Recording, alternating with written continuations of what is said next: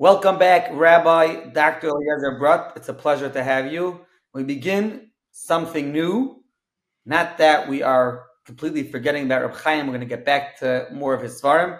But now we're going to focus on, we are learning currently the Seches Gittin, and Rabbi Brut wants to discuss controversies. Not one, not two, not three, I believe four different get controversies that have taken place over the centuries.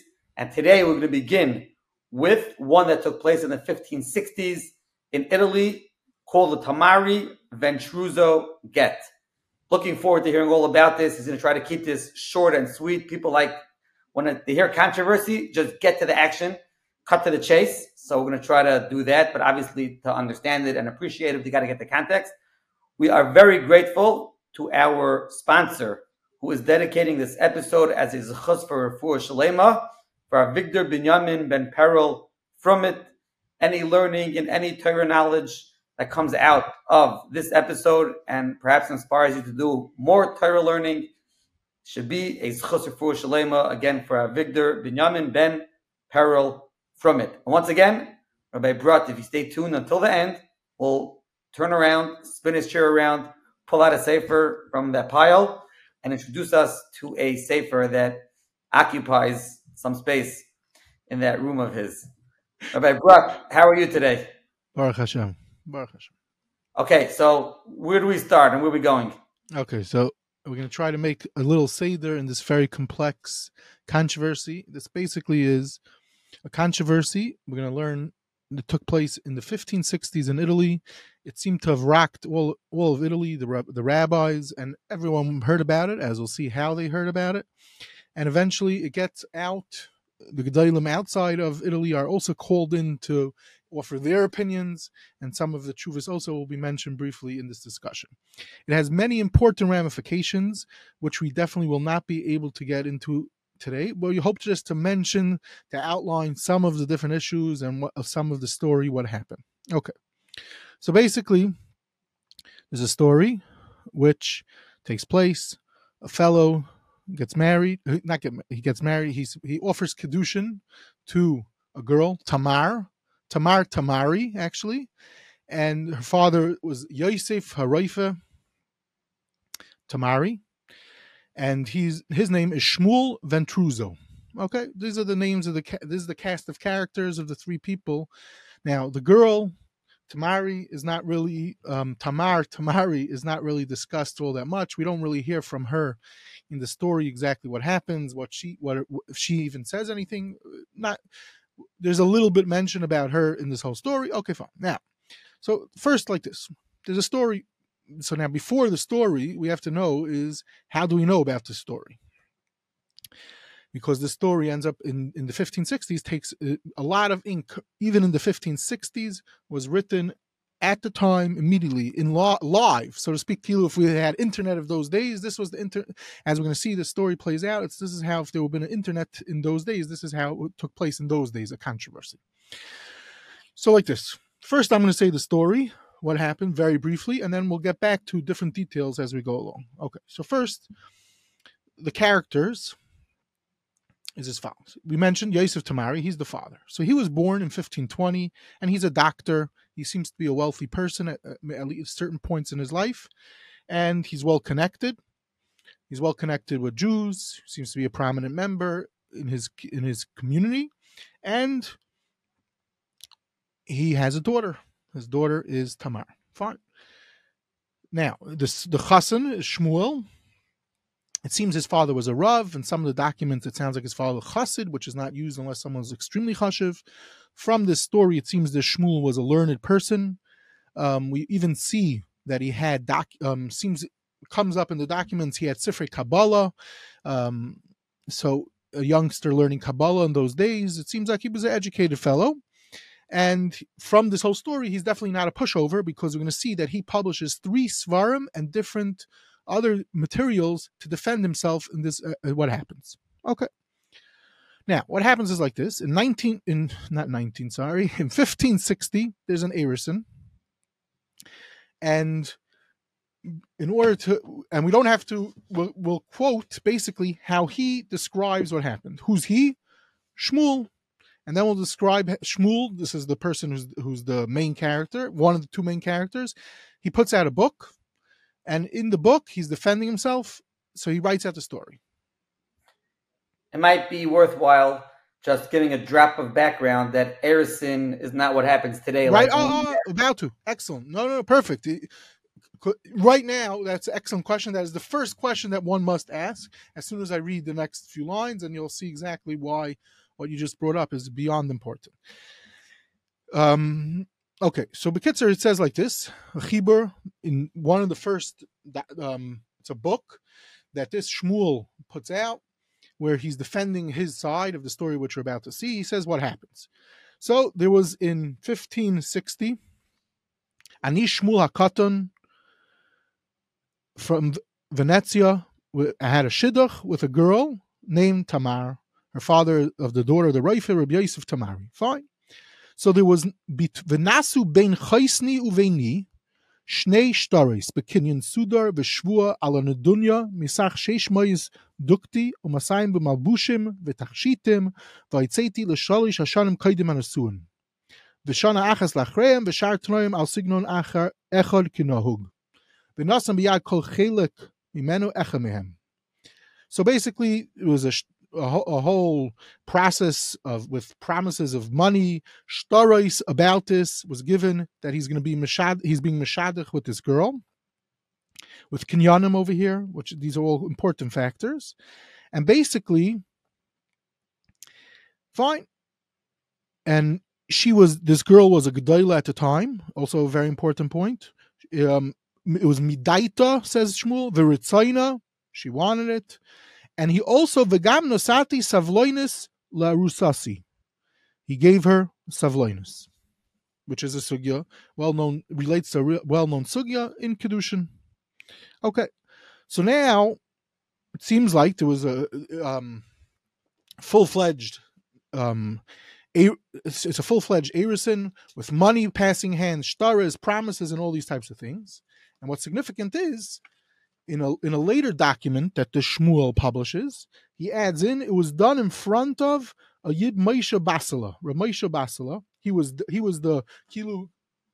It wasn't a kedushin, but he was the person that was watching all this going down, making sure the shtaris is all right and everything. Now, what's significant is there's no chasana happening yet now, and this is what's important about the story, because first there's no chasana, so what's the big deal? Someone backs out, so who cares? So and what happens is, a few months later, the father says he's not interested. He tells this guy, fly a kite. He's not interested in the next part of the process happening. Perhaps you'll get to this, but the way you read over that document, there was one person who it happened in front of. Don't we need Adim to effectuate a proper condition? Depending what kind of it is? So it sounds like, from the way it's described in with Rav Moshe Basalo in the later place, it was done properly with Adim, legitimate shtaris. No one's denying that this happened. There's no denial on both sides of the fight. This is not where the fight is.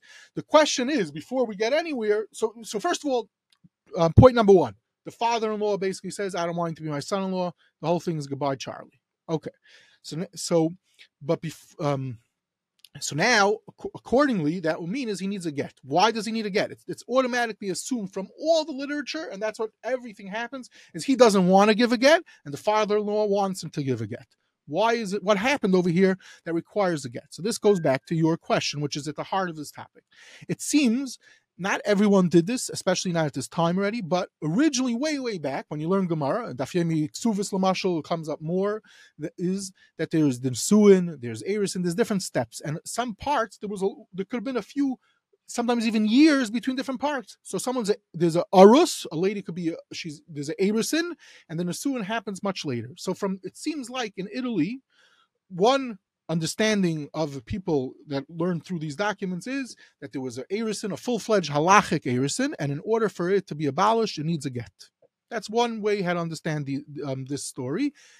But you see, the main point of the story is the get. Everyone assumes he has a get, he needs a get, and what's going on with the get. That's what really the controversy is. This part of the story is no controversy, so there's no real clear thing. You just have to read between the lines what's happening. Another possibility is, I said he gave savloinus.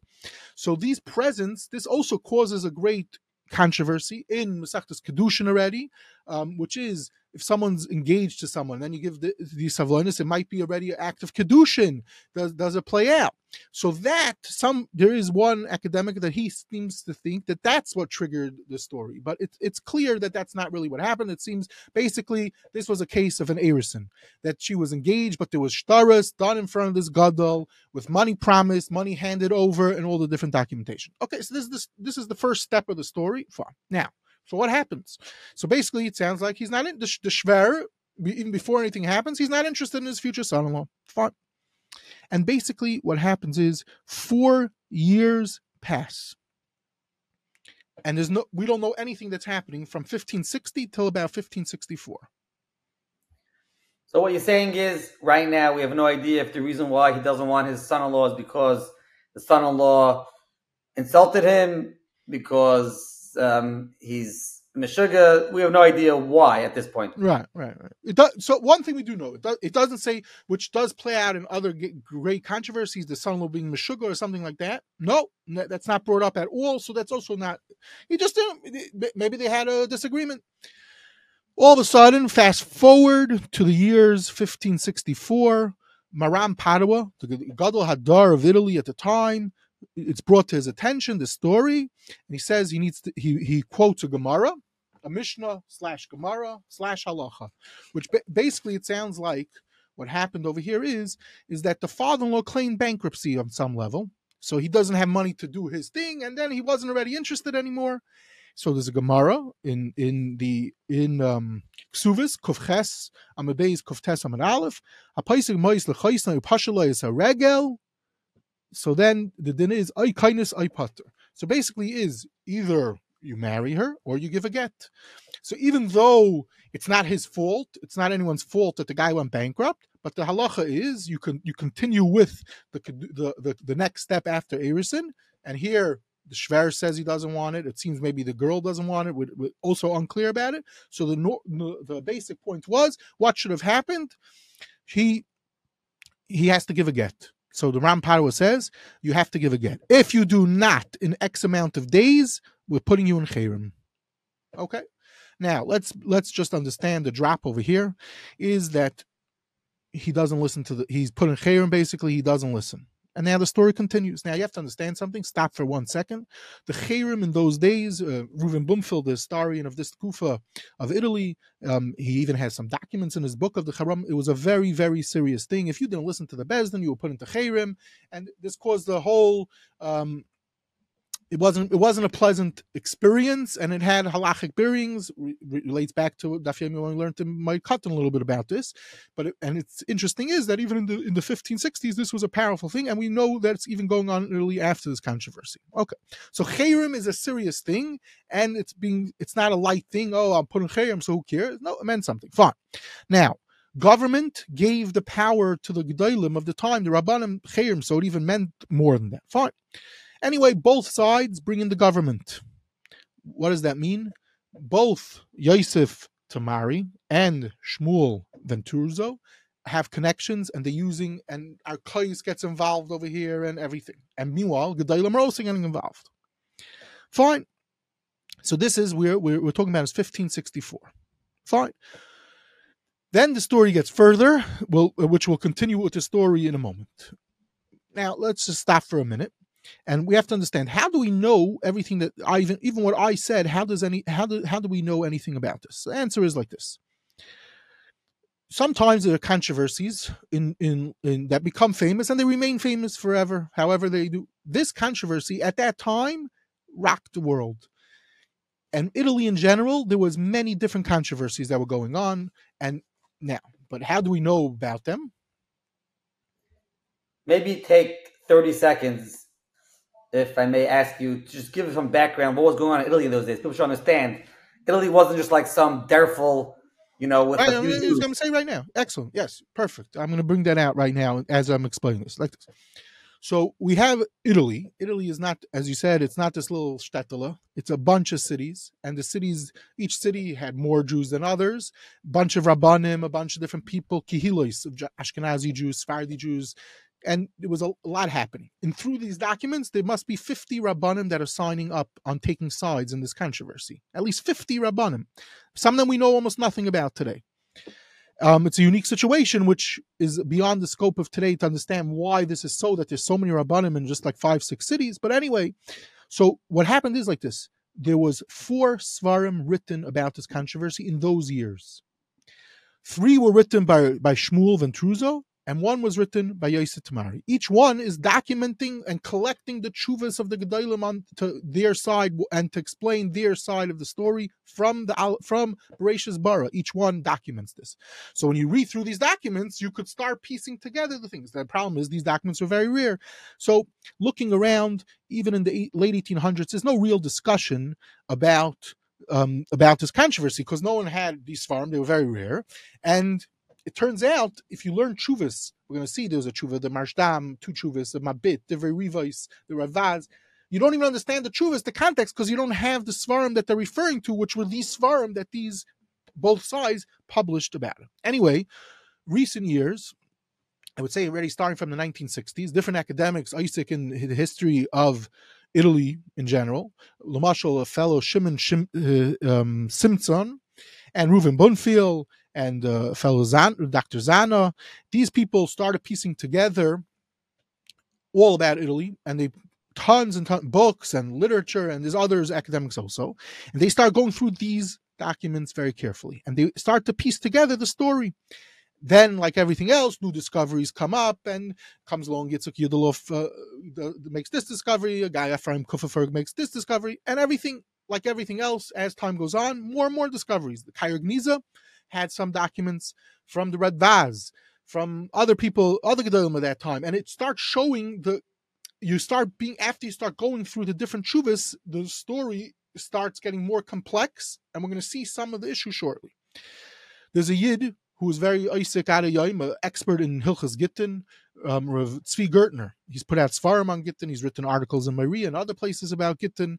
And one of the topics is about forced Gittin. He put out a whole sefer for Eitzar Paiskim on the topic.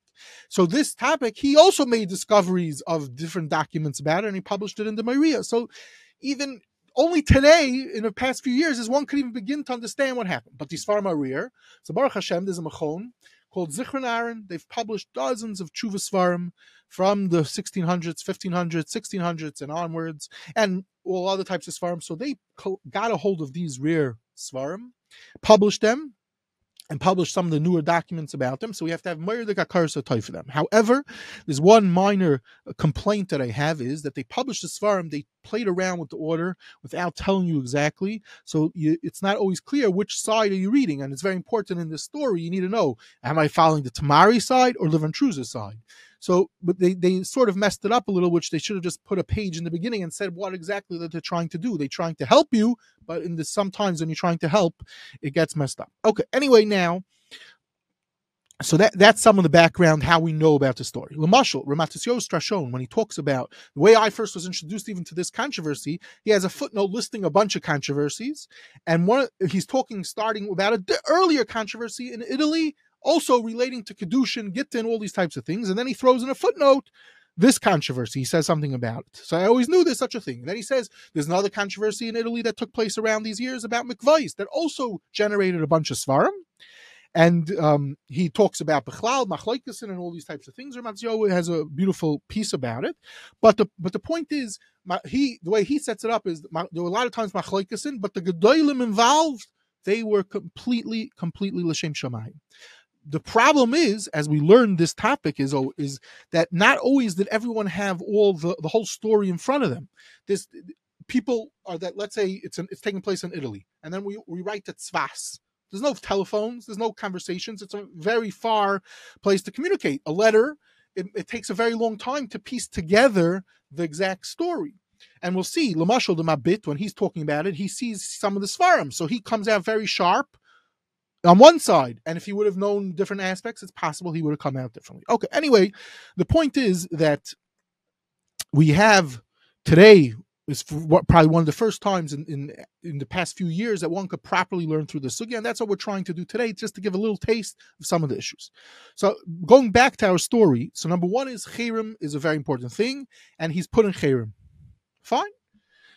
Who's put in Cherem? To remind us, Shmuel the Chassan. He's put in Cherem because he doesn't give the get based on the sugya and ksuvas. Now, in 1565, Rav Shmuel Katzenellenbogen, who's the son of the Marami Padua, because the Marami Padua dies literally in the middle of this discussion, in the middle of this fight, and he takes over. He gets involved with his bezin, and he says you have 5 days. If you don't give a get within 5 days, you're in trouble. Anyway, the kitzer, a get is given.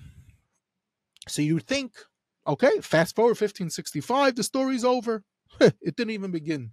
What happens is, right afterwards, he says that he didn't mean to give the get. He was forced to give the get. And this it becomes La Yehudim Ha'Yisraira, and literally, it goes crazy from there on. Okay, now, we have to backtrack for a second. A drop, and that is like this. Something's very funny. If you're looking at the dates, you see 1560 is the chasana, so to speak. The chasana, I don't mean that it is actual chasana, but the erison, whatever you want to call it.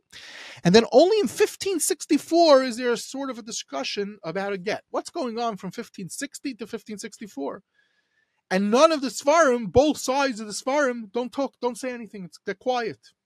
So comes along Ephraim Kuffer and he says, buddy, let me tell you something. There's a Tshuvas HaRamah. And in the Tshuvas HaRamah, as I said, this is a period of time that there's a lot of controversy.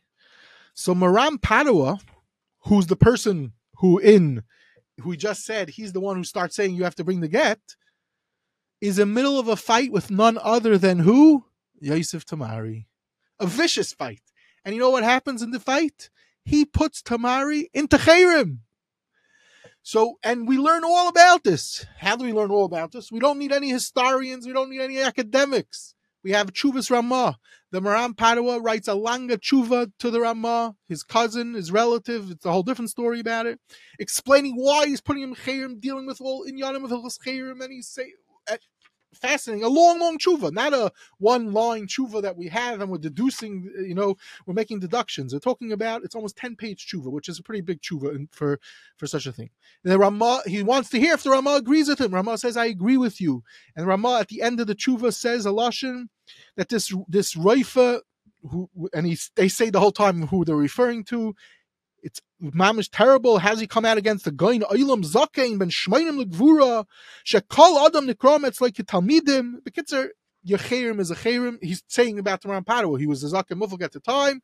And now, what's that fight about? It's not about this. It's a money fight. It deals with another controversy. As I said, there was tons of fights going on in Italy then, and I'm not going into that fight. But my point is, only after 1564 does he get out of the Cherem and Kilo de Shalom. So now he could go to the Maram Padua and say, my daughter, there's a story, the saga, could you come with the Eitzah for the thing? Okay, but this is a fascinating piece that not necessarily does everyone put together, because this is a tshuva. Fine. Now, what's interesting is this is a tshuva that's being written in the late 1550s. So everywhere, and all the discussions over here is they're quoting who? The Beis Yosef. When's the Beis Yosef published? Beis Yosef's only published 10 years before. And you see already the Meirdik impact. The Ramah is handling him, the Maram Padua is handling him. The Mabit, all the Gedolim, when they're talking in this sugya, we're going to see also in the Chuvas, the Beis Yosef this, Beis Yosef that, and handling. So you see right away the power of the Beis Yosef right away, the Sefer becomes very accepted. Okay, that's a side point. Anyway, so why does he stop the get? That's the question. What's going on over here? So this is obviously where the meat and potatoes lies, which is well above my pay grade, which is a forced get, the sugyas in this, which is Nageya Ad Hayoim. As I said, this Rabbi Gertner has a whole book about it, and there's dozens of articles about it, a very sensitive topic. But here we have an early tshuva about this thing. So when you look through the documents that I said, the Svarim published on both sides, so there's different tshuvas about this. So number one is there's a tshuva from a Yid. It says here, the Gain Rav Yosef Trivush. Now, again, I said there's 50 Gedolim in this period of time that are floating around, and he has a langa tshuva saying why he was forced, and it's not a problem, and it's not a get. Mamish, a 14-page tshuva on the sugya. Mamish, unbelievable to see the Gemaras that are being floating around to show that the Bezdin, gave a get and whatever. It's not a get, it was a forced get, etc., etc. Now, don't think that that's the only sheet over here. There's dozens of chuvas over here against it. So the kitzur, you could see kala Torah kula, the Hainu Masechtas Gittin, being thrown at you from every possible way with the Rishayim and whatever they had at that time. Handling lumdus and all different things is being discussed heavily in this thing. He's claiming that he was forced. He had no interest in giving the get. He really wanted to go through with the marriage. He wasn't in the greatest relationship with the Shver. Okay, it happens sometimes, they say. Now, the point is that, what is this true? So many of the Gedolim say, no, it's not. You can't do that. The get is a good get. Superstars were brought in, not only from Italy, as I said, and I'm going to quote a few brief Lashonis in a moment. Now, but it's not enough that he has a Yid. I just quoted this Rabbi Yosef Trivush. No one knows who he is. You need to get a big name, so to speak, to back you up in such a controversy in order to have something, otherwise, what is it? This young whippersnapper is going up against all the Gedolim of Italy. So we learn all of a sudden through the documents that a Yid, one of the Gedolei Hadar of Italy and Bechlal of the Jewish world at the time, who today, most people never heard of him. What's his name? Rabbeinu Moshe Provensalio. He was one of the Gedolei Hadar of Italy at the time, and like I've mentioned in the past, a lot of times there could be someone that was mamish, one of the Gedolei Hadar of that kufa, and he's forgotten about. He wrote Chuvas, and he wrote Tyrus, and he was involved with every controversy going on in Italy. He's being brought in to get involved, and he's writing, but nothing is published of his kamat. So today, you don't know anything about him. But already, early 1900s, they start printing different Chuvas of his, and Baruch Hashem, Mechon Yerushalayim, in 1989, prints a massive Chuva Sefer of his. Incredible. You're seeing why this person was the Gadol Hadar, one of the Gedolei Hadar of the time. We're talking about someone that knew the Beis Yosef and the Ramah. These are people that are alive at the same time. So in Italy, he's one of those superstars. He's in connection with the Beis Yosef.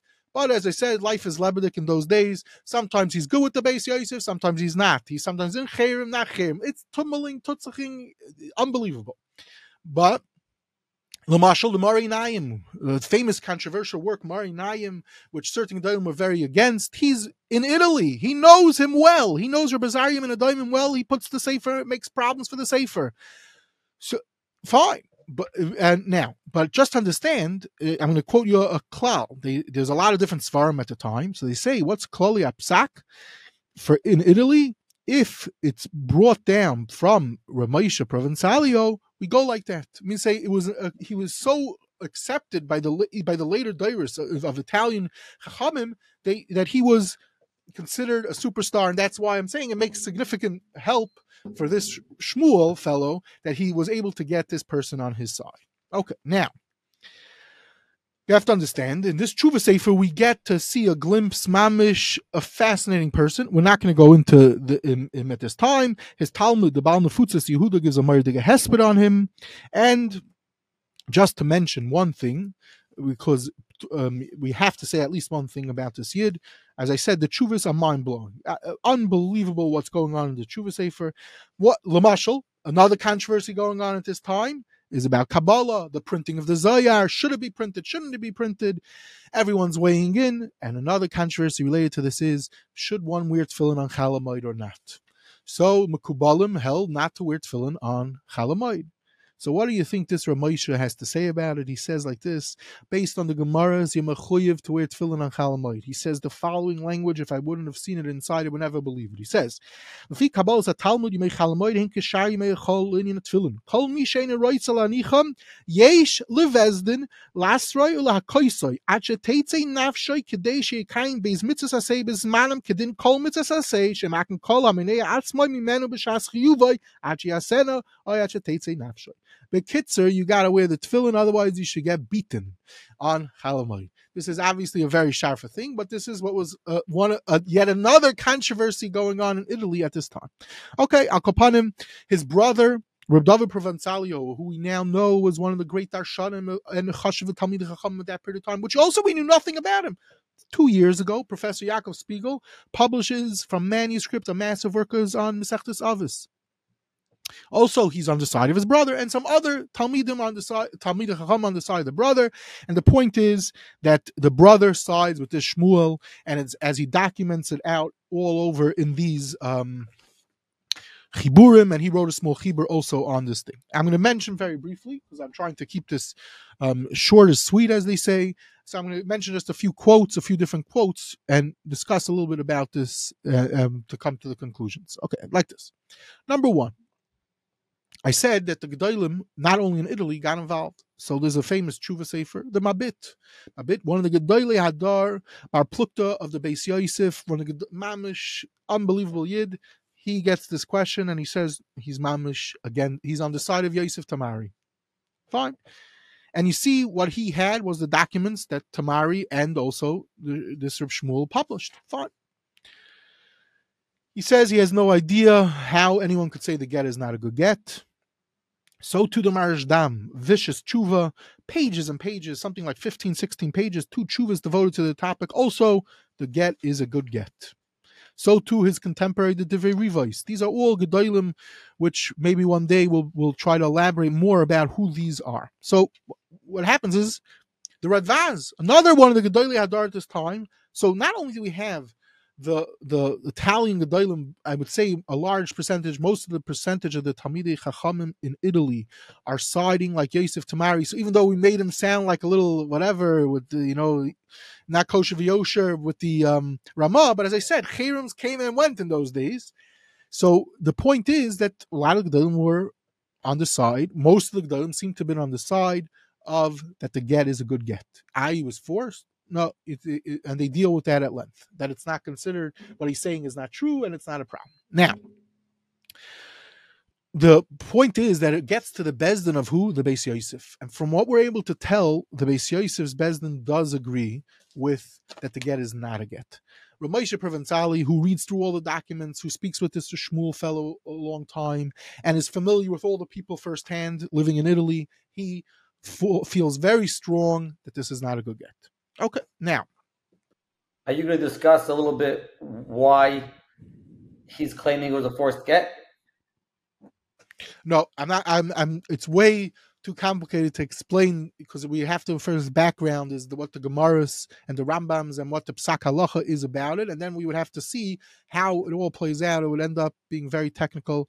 And I do have some Rahmanis on the audience, but that's part of what, and also it's a very complex sugya yoim. So I like to stay away from the things. I don't want to get myself in trouble. But what I will say is as follows: a few very brief points. Number one is like this. So Ramesha Provenzali, the Beis Yosef's Bezdin, it seems also sided like this fellow. How did this fight take place? I said there was Chabramim going on. There's another thing that's going on. It's called broadsides. I said that what happens is that besides for publishing Svarim, where Yosef Tamari publishes 1, Shmuel publishes 3 Svarim in a period of a year, where he gets all the Tshuvas and explains everything, there's also Kol Kairis and Pachkavilim that go up. So in the olden days, and it still exists, there's something called a broadside. What's a broadside? So I refer to the book, The Writing of the Wall, a catalog of Judaica broadsides from the Valmadana Trust Library. So it gives an introduction. What's a broadside is basically a document, usually one side, which the idea was, that's how people found out about everything. You get a paper in shul that says there's a sale. That's a broadside. Now, the broadsides in those days was also if, let's say, something big is happening. So Shmuel paid for broadsides to be put up all over the place in Italy that my shver, or supposed to be shver, came out against me, and he's making, and it's going lebedik. Now, what happens is, this is how people get a bad name. This is mamish the internet of those days. So this Shmuel put up a bunch of these broadsides. This is the modern day Pachkavilim, right? People think the Pachkavilim is only a thing in Yerushalayim. The answer is no. Way back, they were doing this technology based on, because the printing press was alive and well in those days. This is one way how they fought. So another way they fought, we mentioned already, was Haramim. Another way was It's called Bittul HaTamid. When you learn through these documents, you'll see that there's constantly being referred to Bittul HaTamid. What's Bittul HaTamid? So Bittul HaTamid means that in shul, again, they wanted to emphasize this person is in Chayrim. So they would stop. A lot of times they would do it right before the Kriyas HaTorah. People want to get going. They want to, let's say, during the week, Monday and Thursday, before the laning, Bittul HaTamid. I'm not moving to here. I'm not letting you begin laning until you give me money. Or I'm not moving here until you put this pliny into Chayrim. This is what was done in the Middle Ages. We have tons and tons of documentation about this. This is when people had tightness in little shtettlach. Also, this is what they would do. So this also, in these documents, we see this was also done on both sides. We'll go to different kehilas, to the big shuls, and it will be against the Gedolim and the Rabbanim and the people. Bekitzer, as I said, this is mamish tummeling and tutzaching at this period of time. Okay, now another factor that comes over here is, I said, arkais. Gaisha courts get involved. What's going on over here? So this is a tremendous topic in its own right, which again is way above my pay grade. It's a whole sugya that it's kedai from this sugya when we get to areas in Nezikin to learn more about it, what's behind it, because that also plays out in these sugyas. Is there ever a heter? And we see Lamashal, this Rav Katzenellenbeigen, who gave drushes, who's one of the Gedolim against who's pro the get, who's against Ramesha Provenzali. He gives a whole drasha how terrible Yidden are going to Arkais. In the case of this Yosef Tamari, who he's siding with, he also went to Arkais ganz fine in the middle of this thing. Okay, anyway, another factor that comes in over here is there's a chayrim of Rabbeinu Tam. What does that mean? Rabbeinu Tam held that once a get is given, you cannot be ma'ar on the get. This is a Chayrim Rabbeinu Tam. We have it from today. We have in the Sefer Yashav Rabbeinu Tam. The Paiskim knew about this. It's not clear exactly when it gets accepted, but by the time this generation, the Marik, the Ramah, they're all handling it. They're trying to understand it. When is it applicable? So basically, like this: if let's say Adam Gadol says that the get is not a good get and he doesn't know anything, that's the question: is that where Rabbeinu Tam says his rule? But the point is that even that.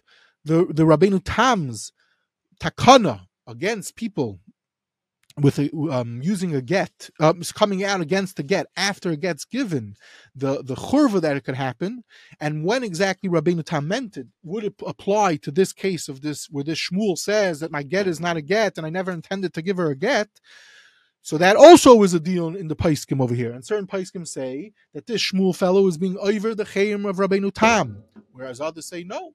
If you understand when Rabbeinu Tam said it, then you understand the Marik, and you understand what the Ramah, how he learns it up. It's not so simple that it's a problem.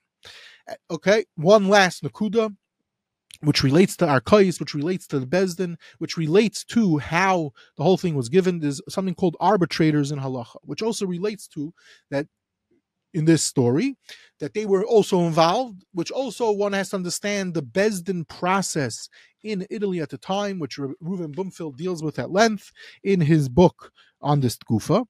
And the point is, it also plays out in the Paiskim. When they're handling the various chuvas, you have to understand the hilchus of how that works. So what I'm saying is like this, to sum it all up. This was a get that was given finally after it's given, after all the back and forth. Tons and tons of documentation. And a lot of side topics come up in the sugya that play out, that needs to be clarified properly, needs to be understood when Milashal this Rabbeinu Tam is one sugya.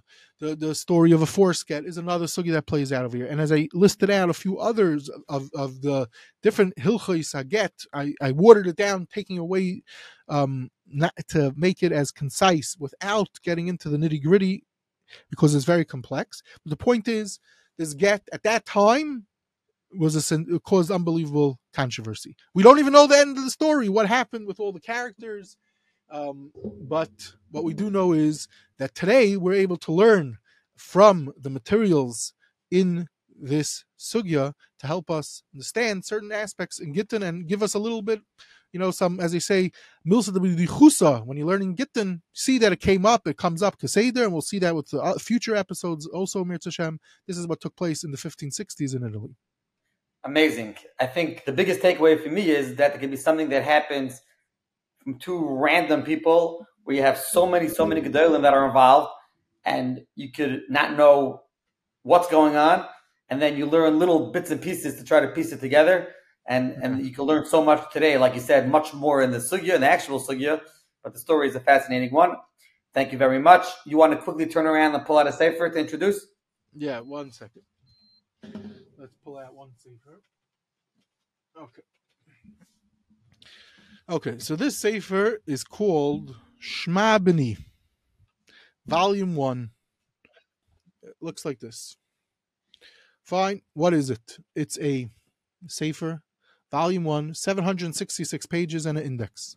Published by who? A Yid, Rabbi Yamin Lubin, who's the Rosh Yeshiva of Yeshiva's Torah's Chaim in Miami. Chafetz Chaim.